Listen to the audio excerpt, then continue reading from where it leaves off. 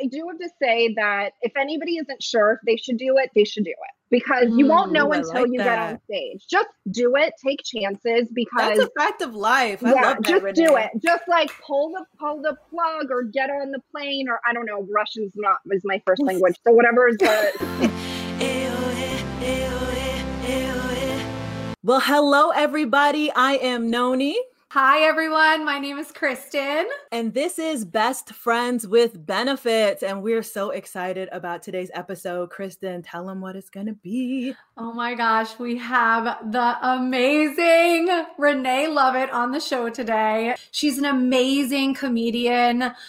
She just moved back to New York City from LA. She is single, for any of the single guys listening. So we're going to be covering a lot about how she got into comedy, what she's doing now during the pandemic, and how she's dealing with dating and all of that too. So let's welcome Renee on the show. Hey girl, hey. I love the leopard. So hot. Love it. Yeah, just keeping in theme, you know, New York has a vibe, everybody's cool. I'm like, get it together. It can't be in sweatpants out here. I'm not the theme of New York City. Exactly. Chin chin. Ching ching. So Renee, why don't you give us a little Cliff Notes version of who Renee is for anybody that doesn't know? Yeah, sure.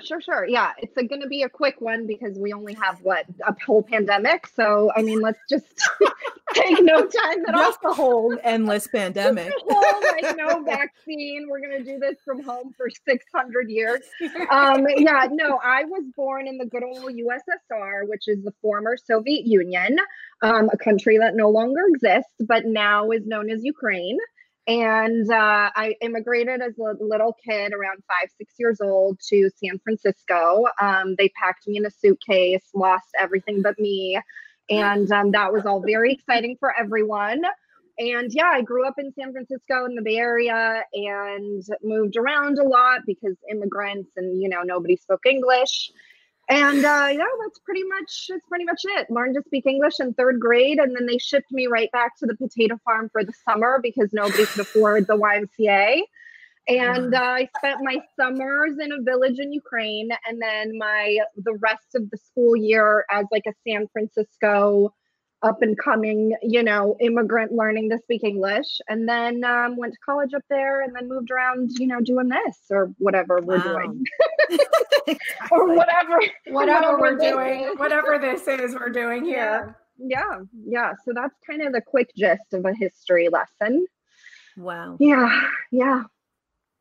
And how did you start your career? Like, what made you choose comedy, and why did you go into what you're in right now? I was thinking about this in this time because I haven't really done, you know, anything really in this window besides complain. And now I'm like, I have to start figuring out how I want to address some of this, you know, whatever stuff, but also personally what it really means. But I grew up in a place that's not that far from Chernobyl. Chernobyl was like a big ordeal in my lifetime. I was there. I was a baby, but like my family, everybody was affected by that. Right. Then this, you know, series came out on HBO, and I was making a lot of jokes about Chernobyl, like all the lies, all the bullshit, like, we blew up a power plant, whoopsie daisy, you know? And now it's like, okay, this is why comedy happened, because it was so traumatic. And comedy is so complicated. It's personal, and the best comedy comes from trauma, which is why comedians, you know, I always say don't date a comedian, probably including me. Come on, Renee, we're trying to set you up after this. That's a gem right there. Yeah, I mean, probably think of that. Think twice. Let me tell you, because we'll talk about it. But yeah, I mean, I got into it. I always had a lot to say. When I was a kid, I was the kid with the report card that says, you know, you talk too much. I used to try and write that out. When I learned English, I was like, I can speak. I will. Everyone what to do immediately. And my parents didn't understand. So I would like white things out and then write like best student. Best student ever. Yeah, A++. But Straight A's. Straight A's down the board with white out. But yeah, and then, you know, I realized I wanted to be in theater, and I was a theater started to be a theater major in college. And then I studied performance in London. And then I came to New York to do, you know, Shakespeare and like Broadway and be like really, you know, that type of person. And and then that didn't happen for me. I ended up going to LA. I you know, worked on something small, and then the trajectory in LA became, you know, very like platinum blonde, you know, I don't know, beach body world, and that wasn't working for me either. And at some point in time, a really good friend put me on gave me a mic and put me on a stage in LA, and at the Comedy Store, actually, which has a documentary coming out in like, yeah, it's coming out in like 2 days. That's an iconic venue. Yeah, they have a great story. And anyway, and then I realized, wow, I can just really talk shit for like a long time. And nobody will tell me to stop. I mean, they will. You can clean it up. That's but so like, great. It became a soapbox, and then it actually became fun. And then I realized, you know, there's so many issues you can cover with laughter, and the best comedy makes you think about everything. It makes you 100%. question hypocrisy. It makes you question your point of view. It makes you wonder, you know, who you really are and like what you really want to believe and how you really want to talk to people. And then you're also laughing. So yeah, I love what you said, because I've worked for Jimmy Fallon before. I sang at his children's birthday parties. And I actually said to him, I was like, thank you. Like, thank you for who you are, because the world needs comedians. Like, the world needs to laugh during, and this was a couple of years ago, but I mean, even more now. It's like, laughter heals. Laughter is so good for your soul. And during this time where there's so many traumatic events happening, we need laughter more than anything. So I really love that you pointed to that. It's so therapeutic, and it's so important. It's true. People need to be like, I mean, whatever 2 nights ago, the debates was like, you know, it was like two old Russian grandmas joking about their borscht recipe. It was like them arguing about who has the best pickles. Mine is best. No, mine is best. I can't beat. No, I can't pickles. Not is the best. Not is my best. And I'm just like, you know what, guys? Someone tell me how to make this fucking soup. I don't care about who has the best beef. Like, just give me the ingredients. I'm not gonna grow cabbage in my overpriced New York apartment. Like, just explain to me the basics. And they were like two old cankerous grandmas. Like, I am not you're like, I'm trying to make a borscht here. Like, someone lay it out. I just was like, I'm turning this off. So crazy. I cannot either. It actually reminded me of two frat boys too, just like going at it. Like, yeah. And you're like, oh my god, somebody answer a question. This is the country we're living in. Okay. Yeah. But you have to laugh. You have to laugh, because really, I mean, otherwise you're going to cry. And we're all crying anyway, I guarantee you. Like, we're all in tears. We're all trying to, like, just keep it together. And it's like, if you aren't, some of it is really not funny. And, you know, at this point, it's just like, it's past the humor mark. And I remember sometimes I would talk about, you know, the fall of communism or my immigration, or like my dad not, you know, speaking English, and thinking, at what point is this like an issue that isn't funny anymore? Like, this is difficult for a lot of people.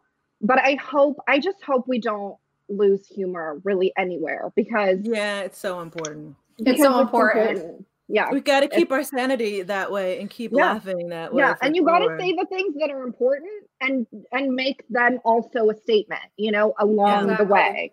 Yeah. Well, I love that you said that you used it as a soapbox, and you really, you know, use it as a way to speak your mind, but also, Mhm. you know, infuse the comedy in it too. It's Yeah. really My important. favorite comedians are the ones that have that social commentary or just talk about life and things that we can all relate to. I feel like that's what unites audiences as well. Like the people in the audience, that we're all laughing at the same thing. We're all relating to the same backstory and the same childhood traumas and all of that.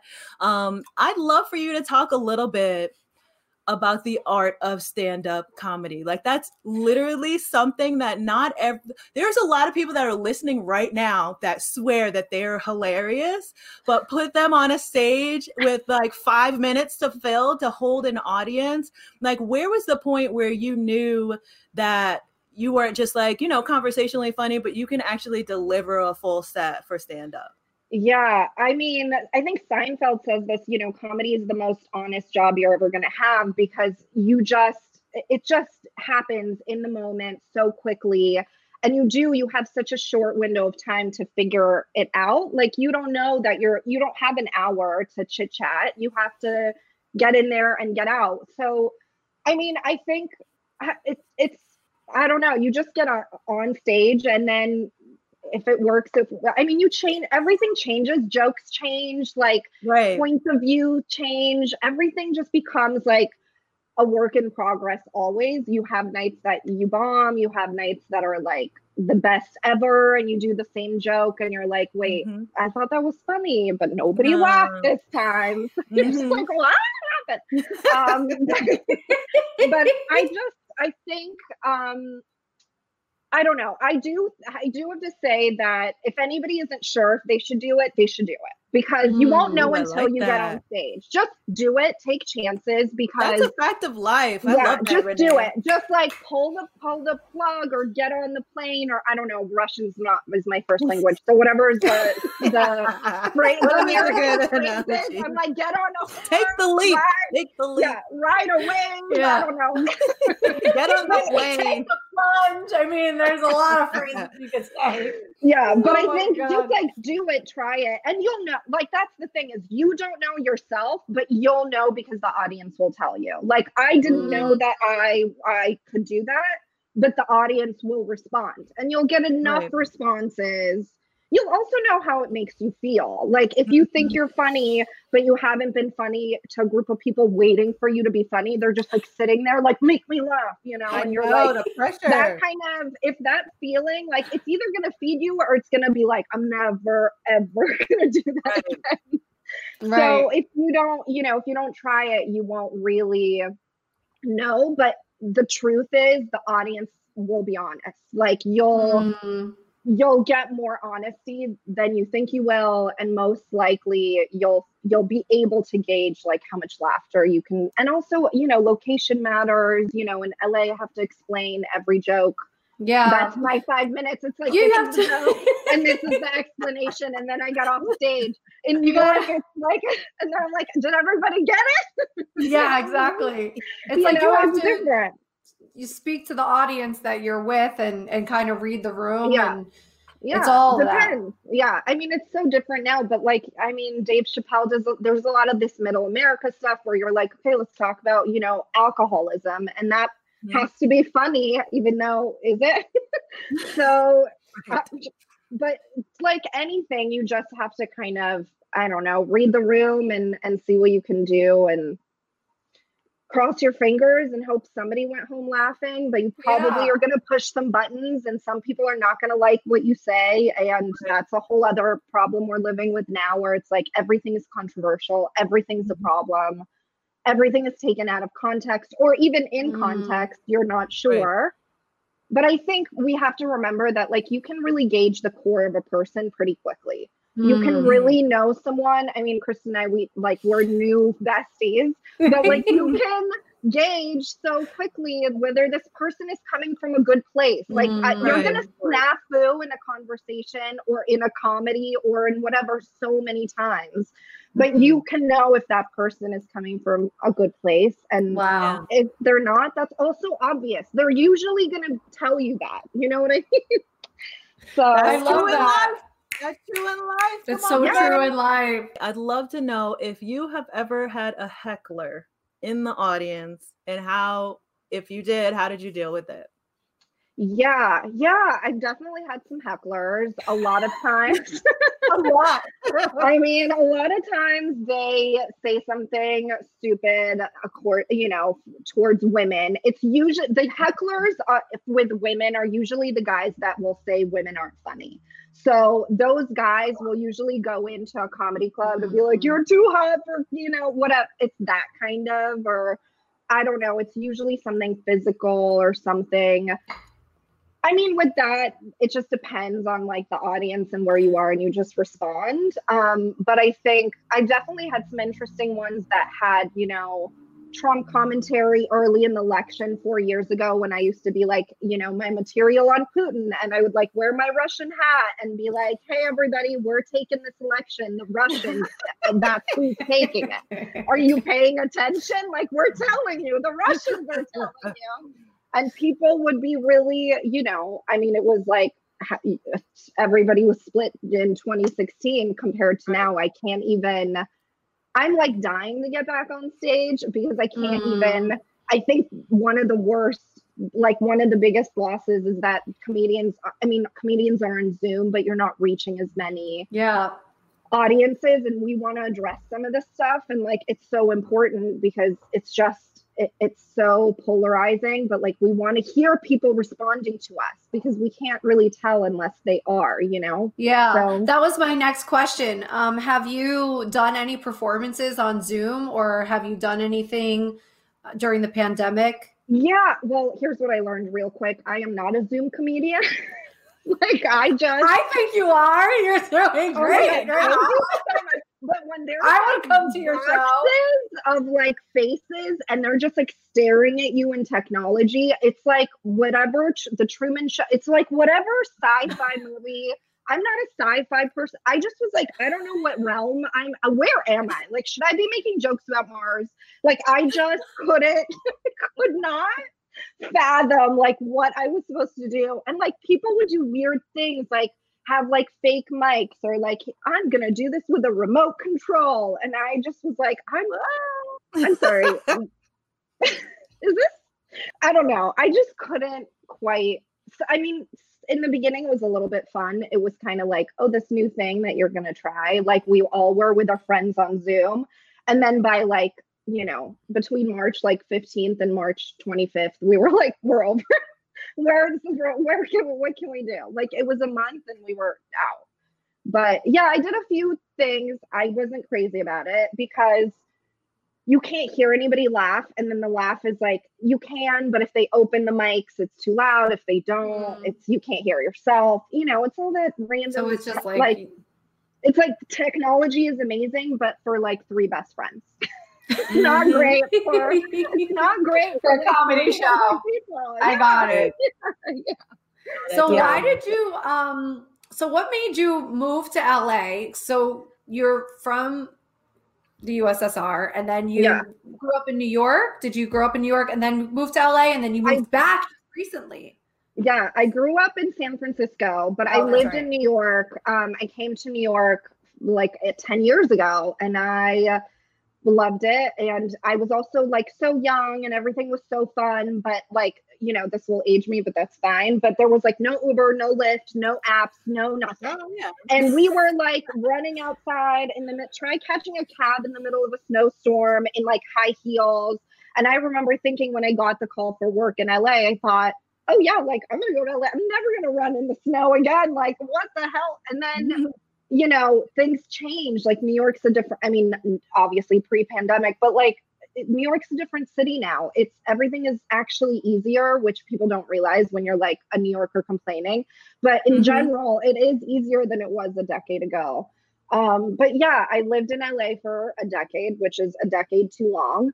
But if you're curious, go check it out. But it was definitely time to go. I just am not, I don't know, but yeah. And then I was moving basically like in the middle of March, I was moving, and I was coming here to work on a 1-woman show. And then all this happened and everything shut down. And somewhere in the middle, LA just got real lonely. And it's a weird place. Like you get in and out of your car. There's no, like the interactions are very, you don't feel life like outside. People are like hiking by themselves in their cul-de-sac of Malibu. You'll never see a human, you know, which felt good in April, but does not feel good in September. You're like, are there people, like, where is the world?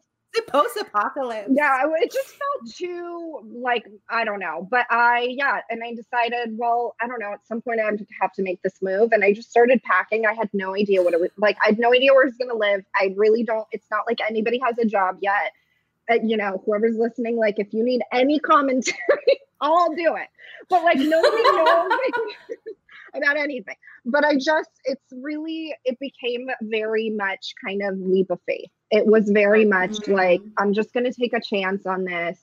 I know I want to be there. I know I have single friends in town. I know people are like, there's like open outside seating. There are humans in the world. I mean, Kristen we talked about this a little bit because I listened to your first, and I have a lot of friends who, you know, got married, had kids, now drag their kids to like Seattle or somewhere quote unquote safer.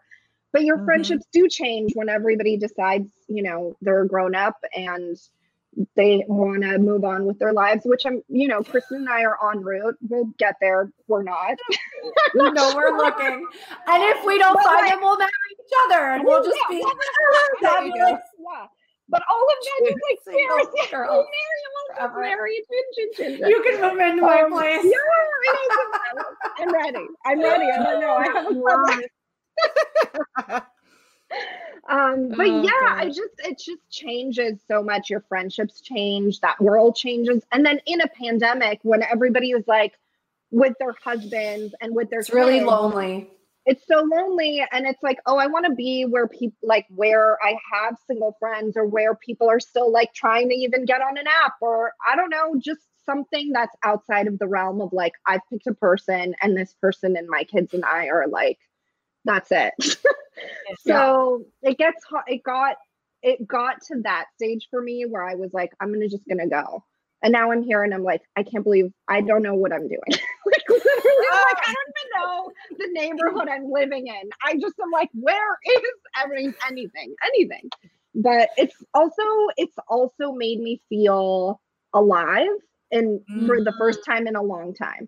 Like, I think we all shut down so quickly because it was like survival, and we just like nothing normal was happening anymore. But I think for me, I lost so much of like that adrenaline of like getting on stage, or you're like so recreating me right now. It's like that feeling, first dates, you know, or like anything scary, auditions, like whatever, all of that stuff that like makes you. I mean, you guys are saying it's like just getting in front of an audience, like all of that stuff that makes you feel scared.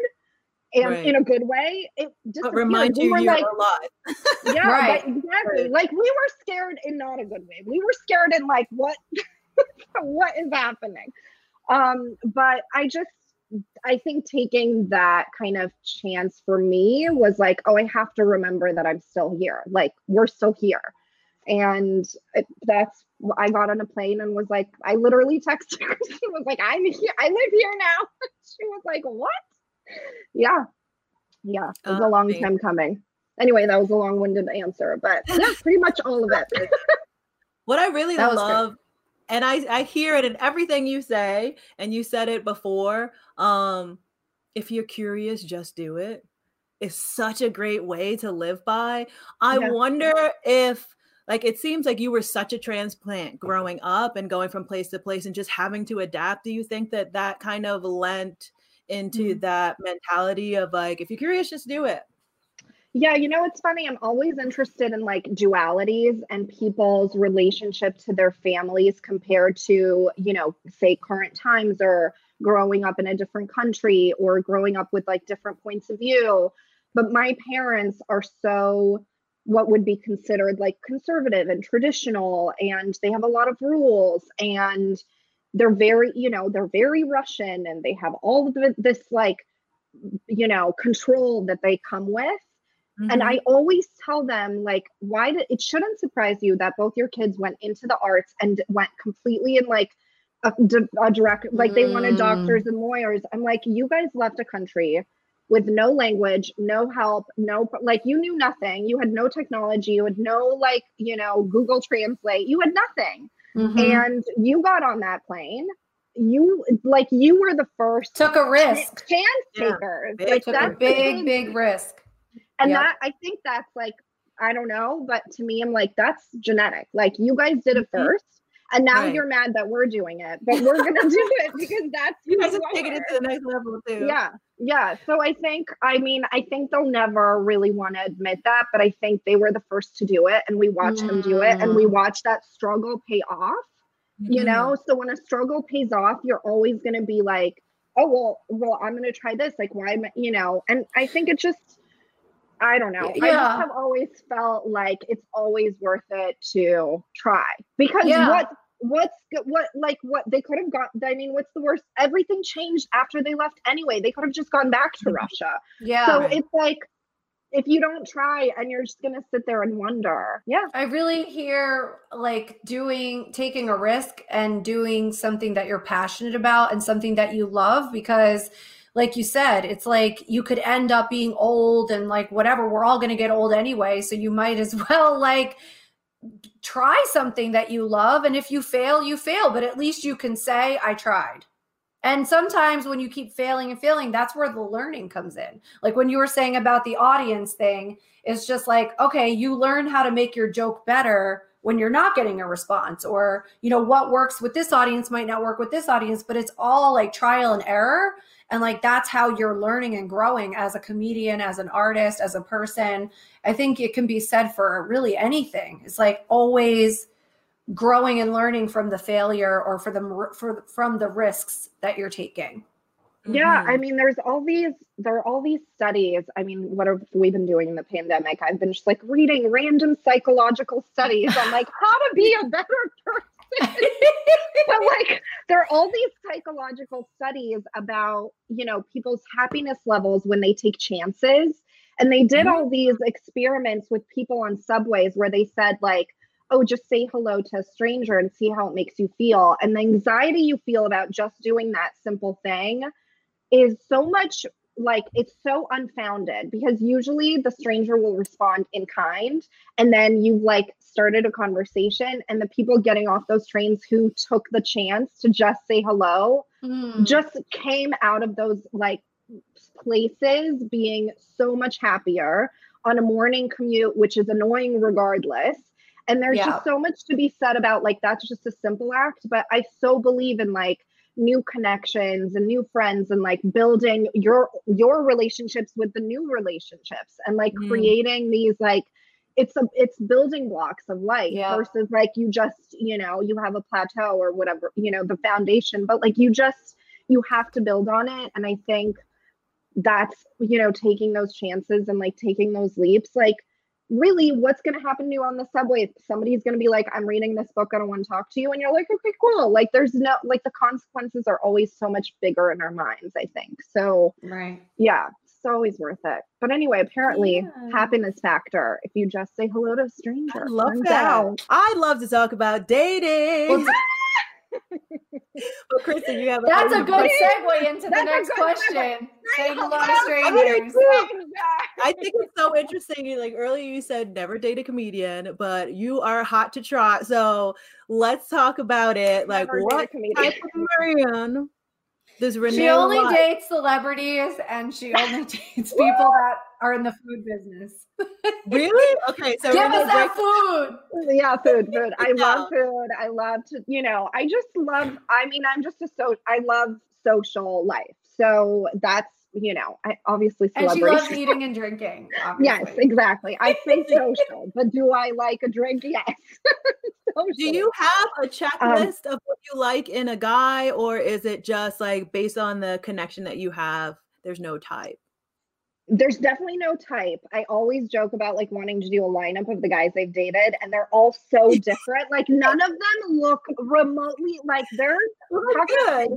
Diversity is my lineup of dating. It's like from everywhere. I have probably been like people you wouldn't think, Samoans or like, you know, like just like locations of like small islands in Tonga, you know, like just like definitely places that would like maybe surprise someone. But yeah, there's definitely been like a Ginge in the mix, you know, a Prince William type. There's been like, yeah, throw in a Ginge. There's been like, you know, there'll be like, I don't know, I dated this like German stunt coordinator, which was like out of nowhere, but he's like half Asian. It's like just it'll be like every. So you're taking leaps everywhere. Yeah, I'll take a chance. Like just as long, I'll take a chance on you. Just don't be worried. No, I love it. Yeah, great. So I don't have like a list. I mean, now the list changed a little because now it's like, I think for a while it's fun to say like ignorance is bliss and like I'm just having fun. It's not that fun anymore. It's like if you're kind of like neither here nor there on some of these issues, if you don't understand what's going on in the world, that's a problem now. I maybe would have turned that into a joke before, but now it's like, it's not funny. Like now we can't like, you know, just have a salad instead. Now it's like, excuse me. No, it's like, excuse me, I need to go. Yeah. Exactly. No, it's the same thing. I literally matched with someone on Bumble during the pandemic. I started talking to him. In the first conversation, I found out he supports Trump, and that was the last time I talked to him. So it's like, I am very clear about what I'm looking for. And he was hot as hell. That's the thing is like, that's what I'm saying about you kind of can gauge, like, you know, there's just something to be said about like decency, kindness, like basic, like just understanding of like doing something for someone else, all of that stuff. And if politically and like whatever, however you're going to take this in, if you can't figure out the difference between those two things, I think, or like the polarizing effects we're in right now, I think in life, you can't have that kind of life partner because what stops that person from being mean to you or from bullying your kids together or from, you know, like the issues we're seeing now. I'm like, yeah, but those are going to be the issues in your home, you know, like obsessive control or like overreacting. Like everything is like, if that's what you're seeing and you're supporting, then that's who you are. Yeah, and it's no longer just like, oh, I support the Republican Party or whatever. It's like the fact that we're in where we're in is just like, it makes such a difference. It's like, you can't be with that unless you're on the same page. It's never going to work. And I mean, I joke about this all the time, but it's not really a joke anymore where it's like people complain about a two-party system or writing in a candidate. I'm like, you know, but writing in a candidate is like, that's just having a system where people vote is great. I came from a system where we didn't have that. Russia still doesn't have that. Nobody gets a vote. Nobody knows anything about anything. One person controls the whole thing. It's like, we don't want that. We want to have debates. We want to have conversations. We want to have different points of view on an issue. That's why everybody should be voting. But the point is, everybody should be voting. Like, okay, you disagree? Great. Like, let's bring back the system where that meant something and where those disagreements were valid and interesting, not just mean. Because now they're just mean, and that sucks. That reminds me of the USSR. People are just mean to each other. Why? Because you don't get an opinion. When you don't get an opinion, you just become like everything, you know, you just lose yourself and you're mad at the world. So, you know, don't let them take that away. Vote. Vote. Vote. That's a Russian. Who knows? And that's basically it. I feel like the country has lost a little bit of decorum and consideration. And I think it's because of who the leader is right now and how they conduct themselves. It's just feeling, and you see all the videos of just people being so nasty to each other. It's just, you know, the snake rots at the head, really. And I have stopped villainizing someone just because they're Republican or whatever it is. If you support Trump, that's a whole other thing, another situation. But same. To me now, Trump is not even like, there are so many Republicans that don't even support or want to be a part of what Trump is doing. So it's just, I feel like we've stopped listening to each other and stop having those really complicated and honest discourses. If it's just like, oh, you believe that? I don't even want to hear your opinion because you're wrong and you're evil or bad. But the being nice to each other, it just starts there. Just listen to each other. Just, you know, be cordial. And we can actually get somewhere where we all are happy.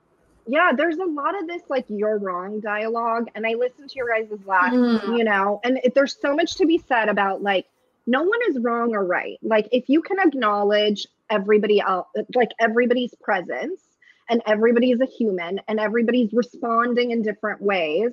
This whole thing where everybody knows everything is really irritating, because the point is none of us know a thing. We don't know. We have only so much information, and you are never going to have it all. And you're only going to know so much about one topic that comes from your family or that you grew up around, or an issue that means something to you. Like you can speak to that, but you don't know every answer to every angle, to every question. And this whole like blanket statement, I know more than you, is just, it takes away like your ability to learn yourself and other people, to teach you something. And I just think it's so important to like keep asking each other questions and keep pushing each other's friendships to like be better versions of yourself. Talk about friends with benefits. I mean, that's the point. It's like you have to really, because our friends, I think now have become our family. Everything changed so much. And they maybe have been in the past, but everything we thought was guaranteed isn't. Our job, we lost our jobs, we lost our apartments, we lost, you know, so we lost some friends. So the people you're choosing now are so much, like they're so important, and they're so much bigger in your world. And I mean, I even get emotional thinking about it, because like this move is like, without these friends, like I couldn't do it. I wouldn't be able, before I used to be able to like, yeah, exactly. Like I used to be able to do it, like, I'll do anything. I got this. I can do it on my own. And now it's like, you just need, you know, you need that tribe, you need your people, and you need to like we all need to push each other to be bigger than ourselves, because otherwise we're just going to get into this like spiral of just pettiness, and it's not good. Oh, Kristen, you have any more questions? I love you, Renee. You're my favorite. Can I just say thank you for having me. And also, it's just like so inspiring to see anyone I know. I mean, you and I haven't officially met, but I'm sure we will. But like, it's so, I'm like pointing at you, like you can tell who I'm pointing to. Digital. I told you I'm not a Zoom comedian. But I just, it's really nice to see everybody like taking on something that's so, you know, just points of view and exciting things. And your friendship is inspiring, and it just excites me to know that like people are there for each other, and you know, that we're all here to laugh a little bit, and to drink a little bit, and to cheers a little bit, and to just have all and friends. Find our husbands a little bit. Oh yeah, a little bit. Yeah. I just love the laughter you brought to this episode, but there were so many like life gems that you use for comedy, but things that you can live by, which, you know, that is the purpose of this show, is just to make everybody's life a little bit happier, a little bit easier. So listen, tell everyone where they can find you, where they can follow you. Yeah, Instagram is at Renee Lovett. Facebook's all the whatever other technologies. I think that's pretty much it. You know, wherever people find people now, I'm probably there. Yeah, and if you have any shows coming up or anything, let us know. I mean, I'm working on this one woman show, which I'll start to do some posts about. It's basically all of my life stories based around the history of potatoes. So that should be interesting. Wow. I love it. Yeah. It's if I can give you a gem for anything, it's probably with a potato. I can probably tell you how to cure any medical and how to cook a couple of recipes. Yeah. Nice. So that'll be coming out. I'll probably start doing some promos for that. And then, I'm going to try and do some outdoor shows out here, like in the parks and whatnot. Somebody tell me where they are. Oh my gosh. Absolutely do that. We'll broadcast live from it. Get you some virtual audience. You don't have to deal with that. That would be amazing. But Renee, you were so great. Kristen, thank you so much for introducing us and having her on the show. I hope you guys have enjoyed this gem-filled, funny as hell episode with this incredible woman. Make sure that you follow her everywhere and follow Best Friends with Benefits for more. Yes. All right, make sure you follow us on Instagram, BF with Benefits Podcast. We also have a YouTube channel, so if you want to see the visual to this episode, go to our YouTube channel and subscribe to get the notification whenever we upload.